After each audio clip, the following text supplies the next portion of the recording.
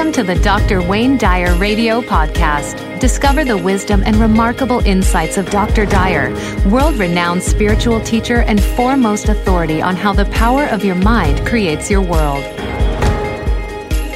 Sarah Blakely is going to join us. She's the founder of Spanx, and people might have heard she was just recently featured in the March 2012 cover of Forbes magazine. She's the youngest self-made female billionaire, not millionaire, we're talking billionaire in the world.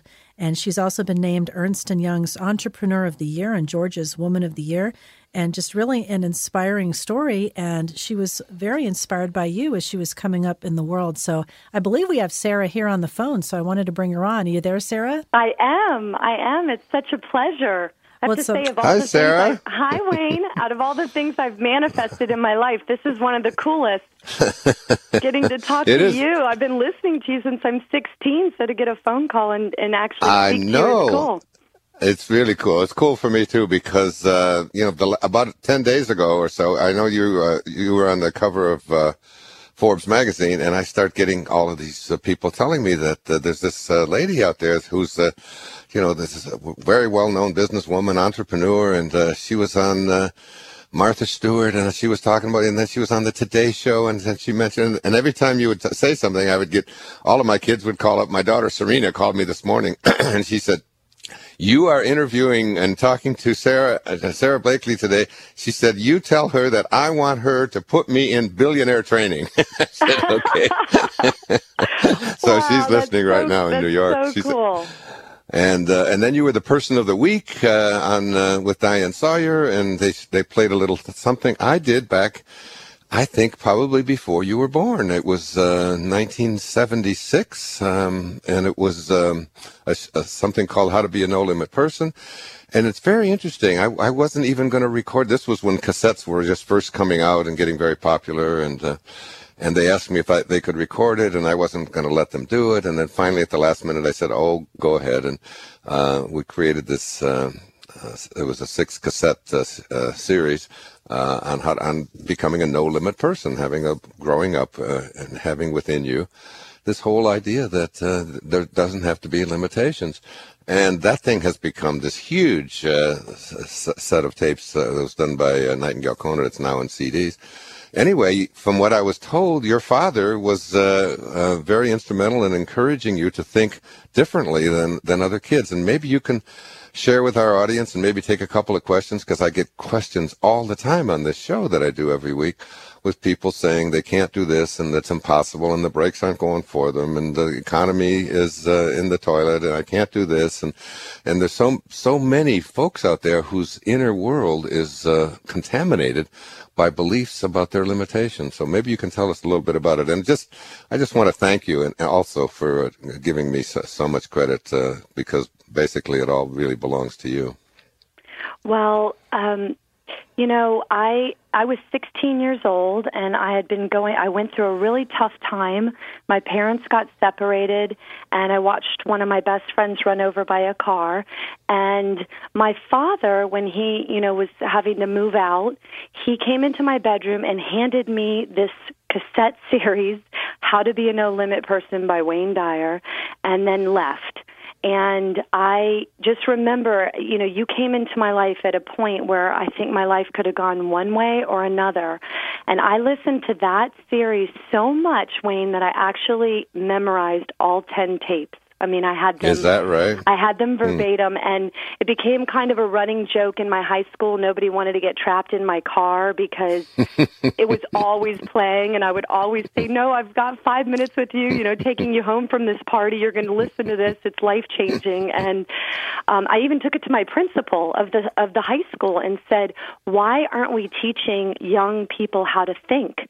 Can you please introduce this series even 1 hour a week in their curriculum?" And I think it would change all of the course of their lives. So my dad had started listening to it, and he basically just said, "Sarah, I wish that I had discovered this at your age and didn't have to wait till I was 40 years old to discover this." And that was just powerful for me at that time. I started listening to it, and it changed Sarah, the course of my life. It's interesting. Two things that inspire me when you're saying this. One is I want to talk to you about what it was that what the message was that was so profound for you. But also, there was something inside of you that said, "This isn't just for me." And I think that's it's an important part of my life and what I teach right now with my films and lectures and where I am in my life at the age of 71. Which is, it's not just for me to have a better life, but it's like you felt so inspired to have your friends know about it, to have your principal know about it, to have your family know about it. What was going on inside of you as a young girl? Because this is what I think of what leadership is really about. It's not so much about how what's in it for me. It's how may I serve? How can I take this information and use it to make a difference? It seemed like that was really going on for you very heavily. Well, it was. And I mean, I think the interconnectedness of us all and your teachings and your speaking about it just created such a deep awareness in me and resonated with me, such truth. And so I feel like that was, part of also why I just, and the profound impact it had on me for the better, and just the wanting to have other people experience that. But, the main lesson, I think, it did so much for me. It really did. But one of the main things is, things don't happen by accident. There's intention and purpose in everything.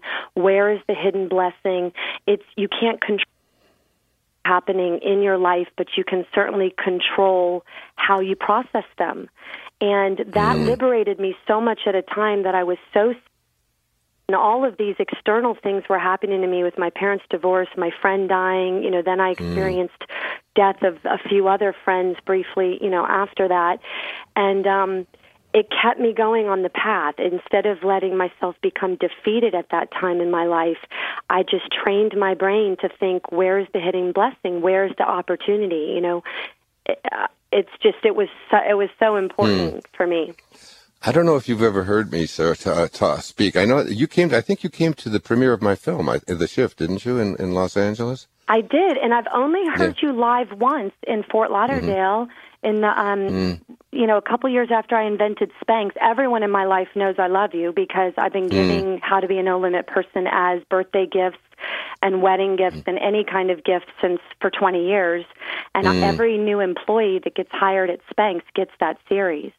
I've heard that. Yeah, so my boyfriend at the time bought plane tickets for us for my birthday and surprised me and flew me down to Fort Lauderdale, and I heard you speak, and then at the end I waited in line like everyone else and took a snapshot with you, but that's the only time we've actually ever met. Wow. It's interesting what you say, and I want to just reflect on this a moment, that, that you're talking about circumstances come into your life that there's nothing you can do about them.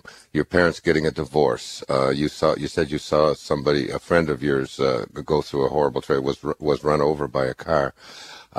It reminds me of a story I've told, and I'm writing a little bit about right now in the book that I'm going to do next year. When I was in Vienna in 1978, and I was blessed to be on a panel with a man named Viktor Frankl. I don't know if you've heard of Viktor Frankl or not. Yes. He wrote Man's Search for Meaning, and talked about the interconnectedness of things. When I was in college myself as a young doctoral student, one of my professors was Dr. Mildred Peters, and she insisted that all of us read this book. And it was his story of him being in a concentration camp in Auschwitz and being lifted out of his in his home in Berlin. They took away everything that he had, and he became a prisoner. And he said to me at this conference for Young Presidents Organization in Vienna, that when when you are confronted with circumstances that you can't do anything about, and it will happen a lot in your life, he said at that moment we are challenged to change ourselves. If you can't change the circumstances, we can change ourselves. And I think that was what taught me that lesson, and now it comes to you, and now you're telling me that you tell your employees this very same kind of lesson yourself, that the economy can be bad, that you can lose your job, that someone can have an accident that's close to you. but inside of you, there's something divine that no one can take away from you. It's true. And, just listening to your message and the way that you packaged it for me at that time in my life changed the tint on my glasses. It just had me. So from that point forward, and I say this when I give speeches about running and starting a business, every day is obstacles. Every day something is thrown your way. And because I'm so trained to go, where's the hidden blessing? Where's the opportunity? I feel like just time and time again, I'm not dealt any more or less, blows. I think we all have stuff in our life, but I feel so much better equipped now on how to turn them into positives and see them for what they are and move forward. And because my father listened to you so much during that obviously difficult time in his life, he was a very interesting parent that gave my brother and me a gift, and that was he used to encourage us to fail. So I would come home from school, and my dad would say, what have you guys failed at this week? And if we didn't have something, he'd be disappointed. And Wow. I'd come home and say, Dad, I tried out for this, and I was horrible. And he'd go, way to go, and high-five me. And that was just such a gift because it taught my brother and me early on that failure is not trying versus the outcome. So, and there's a gift in everything. If I fail at something in life because of listening to you in the teachings, I recognize that it's life's way of nudging me and sort of saying you're off course. And in everything that I do, I meet someone new, I learn something new, and I'm less focused on the actual outcome and sort of what's the enrichment in it. That's exciting because I used to always tell the story about Thomas Edison because I grew up in Michigan and there's an Edison museum there, and there's a lot of he was from that area as well, and he was attempting to invent a light bulb, some kind of a filament inside of it that would burn, and he had tried 25,000. That's what I was reading anyway. They had tried 25,000 different combinations, and he still couldn't get a filament that would continue to stay lit. And a reporter had asked him, because he was one of the most famous inventors alive, they asked him, how does it feel? He said, to have failed, someone of your stature, to have failed 25,000 times. And I remember his response. So, well, I don't know if it's in that tape series or not, but it was, he said, failure? He said, I don't really know what you're talking about. He said, today, I know 25,000 ways not to make a light bulb. I love that. Yeah, I love that too. And I also remember this story of a little boy, and because I grew up in a series of foster homes and orphanages back in Michigan, and I can remember doing this very thing. And he had this little boy was walking on. He had a baseball bat in his hand, and he had a ball in his in the other hand. And he would take the ball and he would throw it up in the air, and then he would take his bat and he would swing at it, and he'd swing at it and he would miss it. And then he'd take the ball, he'd pick it up again, and he'd throw it up in the air, and he'd swing at it again, and he'd miss it. And finally, he took it up in the air and he threw it, and he missed again. And he said, "What a pitcher!" Like, if I can't hit it, I got to be the greatest pitcher in the world. I'm even striking myself out. Well, in addition to the principles that my dad sort of instilled in us from listening, and I promise you, I was constantly listening to your series. I listened to How to Be a No Limit Person. Then I got so hooked, I had memorized all 10 tapes. I thought, okay, choose your own greatness. What else has this man done? And then, everyone used to laugh at me. I was actually, 16 and 17 years old and listening to What Do You Really Want for Your Children? Because I wanted to get my hands on anything you had done. Really? And my dad had that series, so I saw it in his house one day, and I said, Dad, I want to take this, and I would drive around and listen to it. I'm 17 years old. What do I really want for my children? But you just had that kind of an impact on me. And then the teaching of manifestation and visualization. And, I tell people this, I had visualized myself on Oprah. It was just in my being. I knew I was there. And I called the next 10 to 12 years filling in the blanks. Like, I wanted to know what I was talking to her about. I couldn't wait to find out, but I was so clear in my visualization and in my snapshot of where I wanted to be and where I was going and kind of how my life, because I was selling fax machines door to door when I cut the feet. Yeah, when I cut the feet out of my pantyhose, and I had never taken a business class. I'd never worked in fashion or retail. I had $5,000 in savings from selling the fax machines, and I thought I had been visualizing and manifesting a different life for myself for so many years that I had already done the mental preparation. So the day I cut the feet out of my pantyhose, I went off and took off with it and said, I looked up and literally almost like looked up at the universe and said, okay, thanks, got it, here I go. Wow. And so, because I meet women all the time who say, I've been cutting the feet out of my pantyhose for years. Why didn't I do something with it? And I really just think for me, it was because I had been doing so much mental visualization and manifestation prior to it asking for an idea. Right. I call this intention. I don't know if you've read The Power of Intention or if you're familiar with I listened to it, yes. Yeah. And it's, an intention is not, I always tell people intention isn't something that we do. It's something that we connect to. Did you ever get the sense that there was, well, let me go back on this a second. My own evolvement has gone from how to be a no-limit person way back in the 1970s when I wrote that into the kind of work that I'm doing now, which is, I don't know if you've seen, we sent you Wishes Fulfilled and yes. A spiritual solution to every problem and excuses begun. And it's moved away from me as being the person who's responsible for doing all of this to myself as a piece of God who is reconnecting to something that is so grand and so great. And it's and therefore, when I'm connected to it, it supports me rather than I'm the one who's doing all of that. Have you had any of that since you were 16? And now that, what are you now, 40, 41? Is that... 41, yeah, just turned 41. Absolutely. I mean, we're when you're on the path and you're listening to your inner voice and moving in the direction of intention, things fall into place that you can't even believe. And tell us how they fell into place for you. You had, from what I'm told, you grew up. Was it in Georgia? Is that where you grew up? I grew up on Clearwater Beach, Florida. In Florida. Yep. Okay, and after you, and so you had these years of filling in the blanks, as you said, and then something went off inside. You cut off the feet of your pantyhose, but you also had to do more than just cut off some pantyhose. You had what, a few $1,000s is all you had, and you didn't have anybody giving you any. Nobody came along and said, "Here, I'm going to finance this for you," or anything like that. Tell on all the listeners out there, and there's hundreds of thousands of them listening right now. What steps that that you took that brought you to this place where you just had this absolute knowing that you were on the right path?